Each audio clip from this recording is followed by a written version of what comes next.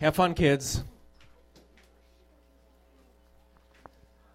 Okay, we're going to transition. I'm going to pray.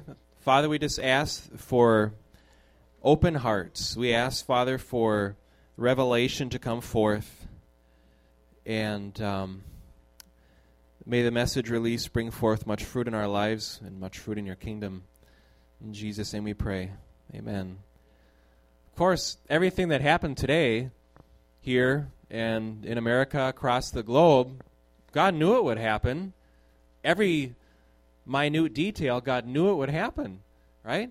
In fact, He knows everything that's going to happen tomorrow and next year, and as far as creation exists, God knows it. He's not a guesser, right? He knows it. So the term for that is omniscience. God is omniscient. He is all-knowing. Isaiah 46:10 says, I make known the end from the beginning. Jeremiah 17:10 says, I, the Lord, search the heart and examine the mind, every thought, every feeling, every need, every want. God knows what I want. So the question is, if that's the case, what's the point of prayer? And I'm opening that up. What's the point of prayer? Anybody just throw out. He knows it all. Why do we pray? Training, conversation, relationship, yeah. It releases it into the world, okay. Agreeing with what God says. God's inviting us to participate with Him. And I would say yes to all of that. The reality is we are not in a strictly deterministic creation where God is making everything happen and we make nothing happen. That's a false view of reality. The Bible does not paint that kind of a picture. The Bible paints a picture where God has given authority to mankind, authority to affect the future, the present, based on their will. He's created us with the power to even affect Him, right? God grieves in chapter 6 in Genesis. He grieves that He even made mankind. Would you create something just to grieve you? Probably not, right? So, or thinking of the greater purposes behind prayer. Thy kingdom come, thy will be done on earth as it is in heaven. That's part of the Lord's Prayer, right? Thy kingdom come. Why do we pray for the kingdom of God to come? Why did Jesus teach His disciples to pray for the advancement of the kingdom? Does that imply that unless we pray for the advancement of the kingdom of God, it's not going to advance? Is that possible? Is it possible that He's given us so much authority as Christians that if we say yes to prayer, if we say yes to praying without ceasing, if we say yes to praying in the power of the Holy Spirit according to love, that we're going to see a future that's different, that has more fruit, more transformation, as opposed to if we chose to do something else than pray? I believe the Bible teaches that. In fact, in James chapter 4, verse 2, it says, you do not have because you do not ask, right? So we heard a few people mention relationship. We're talking Father's Day. If you are an omniscient father, would you just not want to relate to your son or daughter and just say, oh, I know you need this, I know you want this, I know you want this? Or would you like your son or daughter to come to you with their needs, share their heart, choose you, and then respond to that need in order to show them how much you care and to establish bonding? Which would you choose? The impersonal way or the personal way? Personal, probably, right? God is a very relational God, right? In the book of Hebrews, the writer of the Hebrews says in chapter 13, verse 19, and this may be Paul, but it may not be Paul, the apostle. It says, I particularly urge you to pray so that I may be restored to you soon. So this Christian leader is in such a predicament. He's in some sort of entrapment, it seems. We don't know exactly what it is. But he's writing this prayer request to a group, the recipients of the Hebrew letter. In this particular statement, he is suggesting that if they pray, that is going to cause a shifting in his circumstances that allows him to be set free. Okay? So he realizes the authority that God has placed upon Christians to labor in prayer, intercession, and that literally will change circumstances. Now, he could pray, and I'm sure he was praying. He must have believed it was the will of God for him to be liberated, but yet he wasn't. Does that mean sometimes things happen that are opposed to the will of God? That might be hard, right? Okay. Depending on our bents towards certain isms, we may answer that differently. And I'm not going to get into all that theological debate right now. But what I will say is this. The author of the Hebrews and Paul, the writer of Ephesians, has a spiritual warfare understanding of reality. He understands that we are at war. As Tim said, there is a force of darkness that is opposed to us, that is opposed to the kingdom of God. And once you get saved, you enter into the battle. You're no longer a slave of the devil. You were before. You were led astray by the prince of the power of the air. That's what it says in Scripture.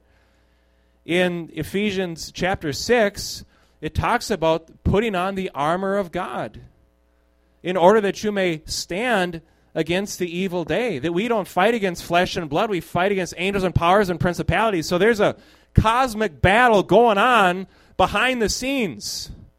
And in your life, you might see sickness, or you might see, car accidents happen in your family, just certain things. And it's like, boy, there's something that seems beyond just natural. It's almost like there's something unseen that's opposed to me. Or maybe I'm in a depression. Maybe I'm having suicidal thoughts. Is it the will of God that we just passively accept that as God's will? Or do we take a stand, realizing Satan and his forces are trying to steal, kill, and destroy, and God has given us authority and power to fight back, and very much fight back through prayer? So I believe not all that happens is God's will. Jesus healed all these sick people when he came to earth. Was it God's will that they were sick? I don't know. Again, I'm not going to answer all these questions, but he altered circumstances. Wherever he went, he altered circumstances, right? And I would say it's God's ideal will for people not to be sick, right? That's a byproduct of the fall, and God wants restoration of mind, soul, body, spirit, families, right? So I am given authority. You are given authority as men and women of God, placed in the kingdom of God, to pray. In the tail end of Ephesians 6, it says, pray without ceasing, right? With all kinds of supplications and requests. I've come to a realization that my prayers are really important. There are circumstances in my life that I don't like. There are things that I believe God wants for me that I don't have. Going back to James chapter 4, verse 2, you have not because you ask not. You have not because you ask not. So if I ask not, according to that verse, there are things up in heaven that I'm not going to get because I didn't ask, that God wanted me to get, but I didn't have an understanding that I need to ask him, right? So if I ask him for things, they're going to be released. So a lot of that blessing falls on my decision to say yes to engaging God in prayer. Correct? Correct. Okay, so I think that's really, really, really important to understand.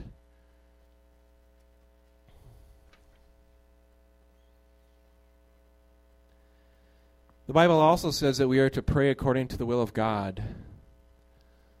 Sometimes we pray according to wants that might be self-destructive or outside of God's timing.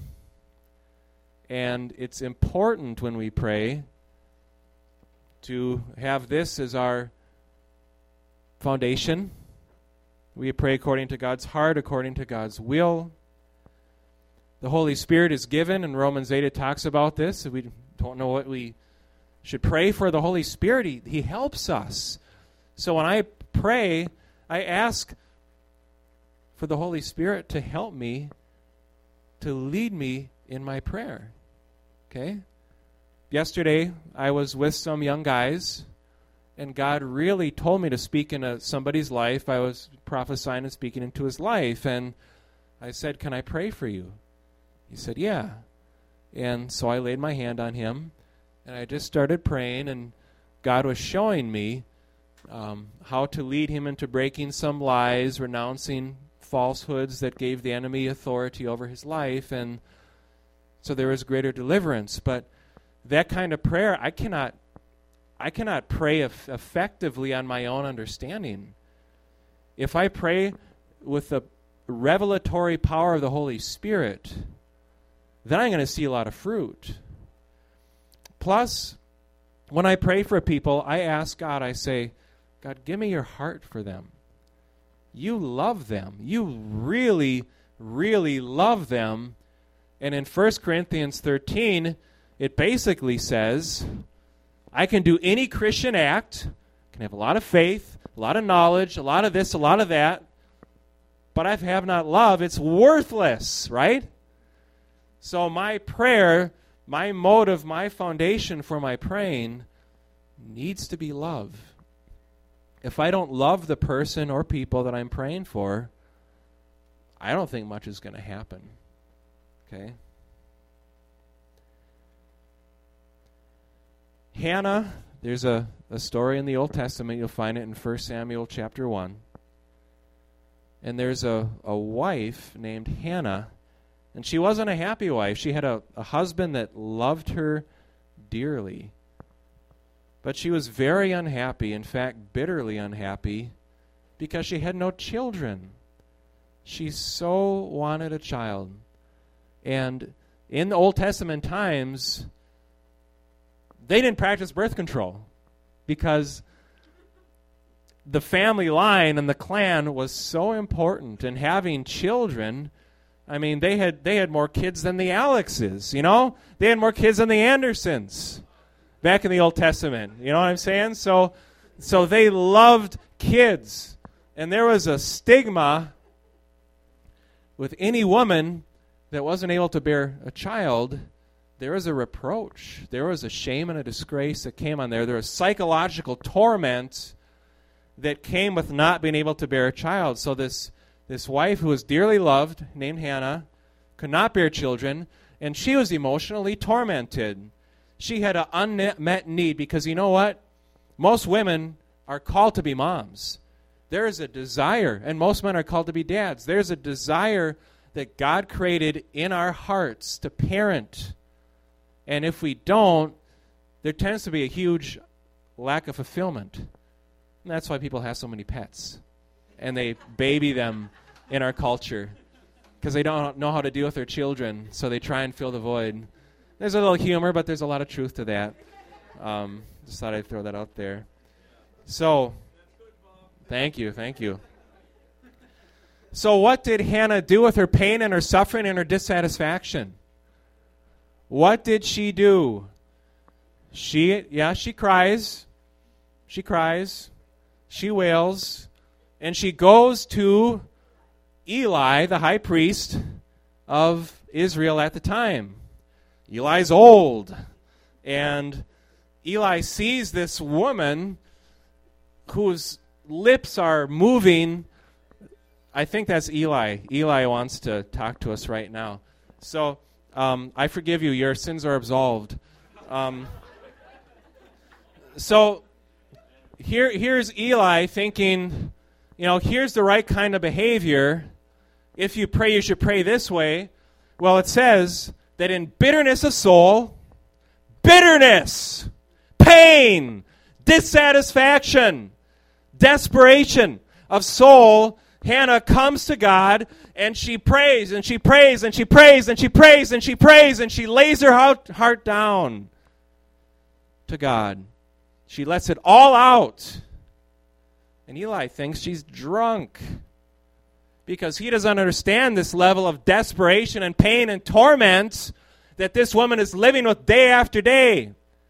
So she lets it out to God because she knows God cares. And God can change these circumstances. She prays for a child. Does God respond with apathy? No. She wants a child, and she says, if I get this child, I am going to devote this child to you. Well, she gets a child. And what is his name? It's Samuel. And who does Samuel become? The greatest prophet in all of Israel. Right? So this woman who was so dissatisfied, so much shame and reproach, goes to God with her desperation, lets it all out, lets the mask down, doesn't feel ashamed. And God in his love, he says, I'm not just going to give you a natural guy. I'm going to give you a child with so much destiny that your life is going to be transformed. You're going to be most honored among women, right?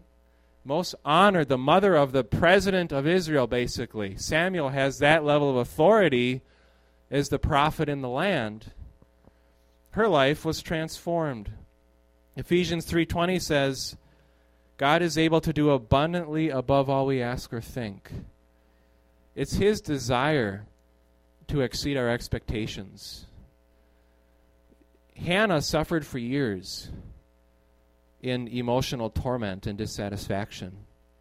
But she kept coming to God, and that reminds me of a parable in Luke 18 where Jesus says, he says a parable, and the point of the parable is that you keep coming to God and you don't give up, right?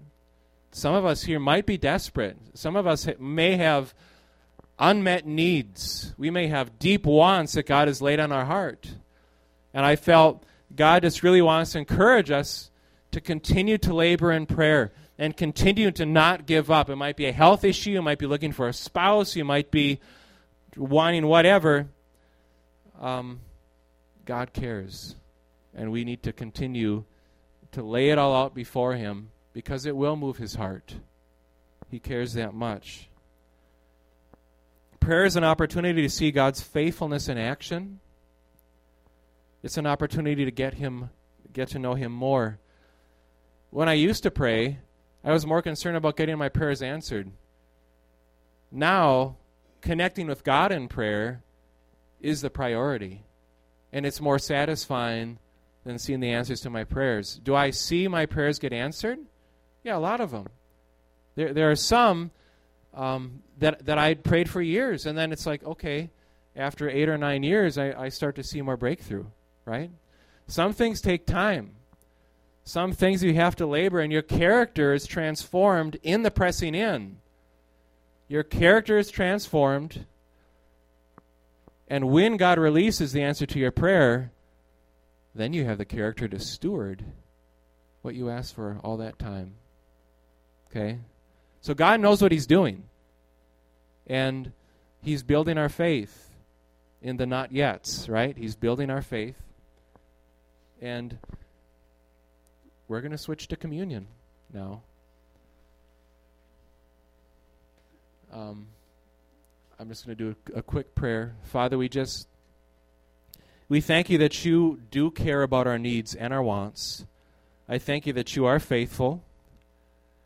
And we thank you, Lord God, that you sent your Son, that we can enjoy you together, and we can enjoy one another in your presence. And Lord, just the word that was spoken, we pray that those seeds would go deep, that faith would be released, the importance of prayer, that you are on the other end of our prayers. You are listening, and your heart is being stirred by our needs and our wants and our pain, our emotions, our hopes, and our fears. You don't respond in apathy. You respond in love, and you take joy when we come to you. And just pray for a deep intimacy now, Lord, as we take communion. In Jesus' name, amen.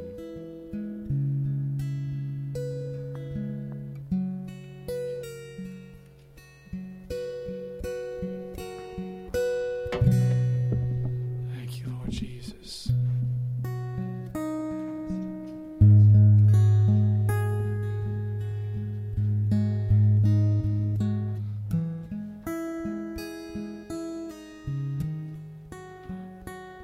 When you receive the communion elements, if you could just wait for all of us as we're going to be partaking of the bread and the wine together, once we've all been able to get the chance to receive that.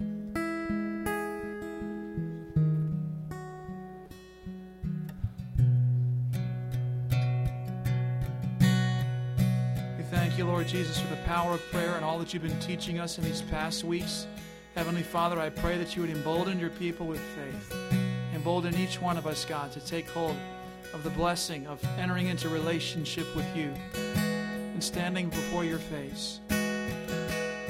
Thank you that our prayers matter, that our voices matter in heaven, Lord Jesus, that our intercession is heard on high.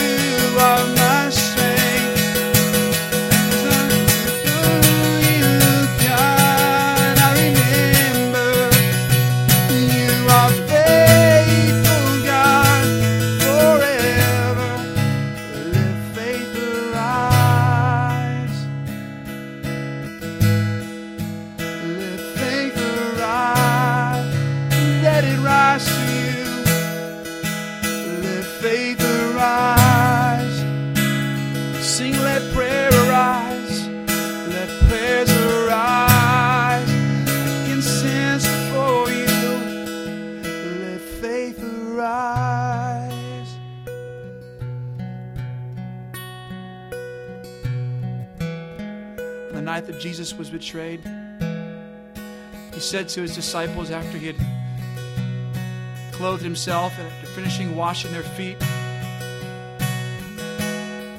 he said to them, I have eagerly desired to share this meal with you.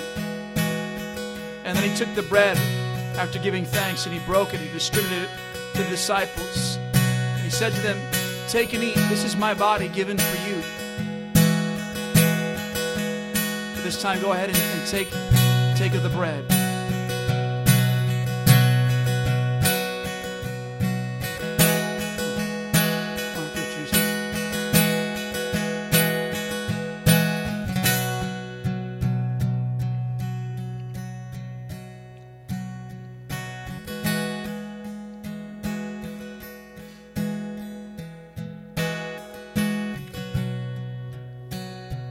remember also that those words of Paul that remind us that we should examine ourselves as we partake of the communion.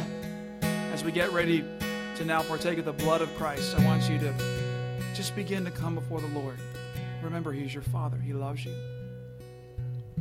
He brings conviction, but He does not condemn.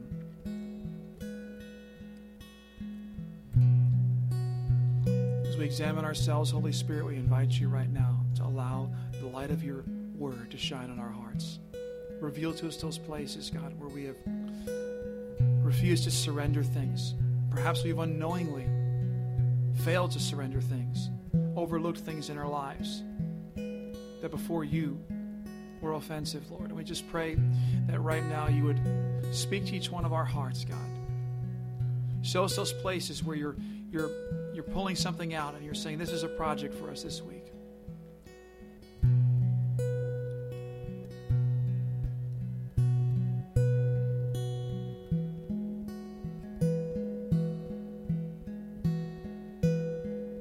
Receiving a picture of a father and a son working on a model airplane. That's what your project before the Lord looks like this week. It's not going to be something that's going to be burdensome. It's going to be something that you get to have fun with because it's going to take you to higher heights. Can you say amen to that? In the same way, also after supper, He gave thanks. He took of the fourth cup of that meal, which was the cup of redemption. He held it before His disciples and said, "Drink ye all of it. This is the blood of my new covenant, which is shed for many for the forgiveness of sins." And at this time, you can go ahead and take of the cup.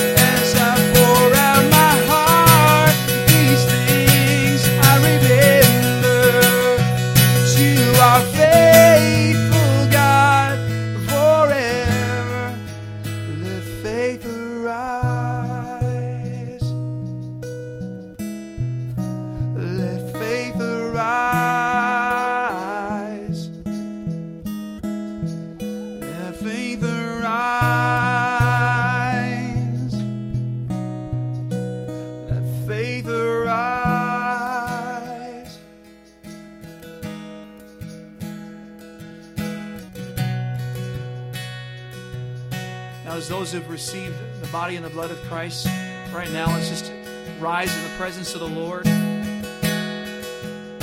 Receive now the blessing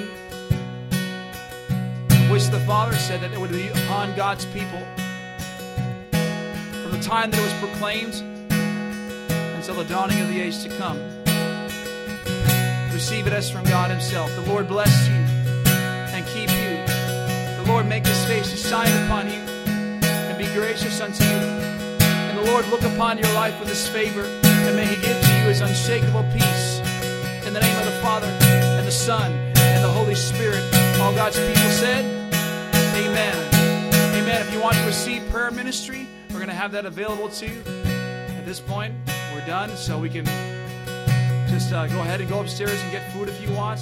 Or if you would like to receive prayer, then remain and linger. Matt and Alyssa, if you want to come up and be a part of the prayer team, please come.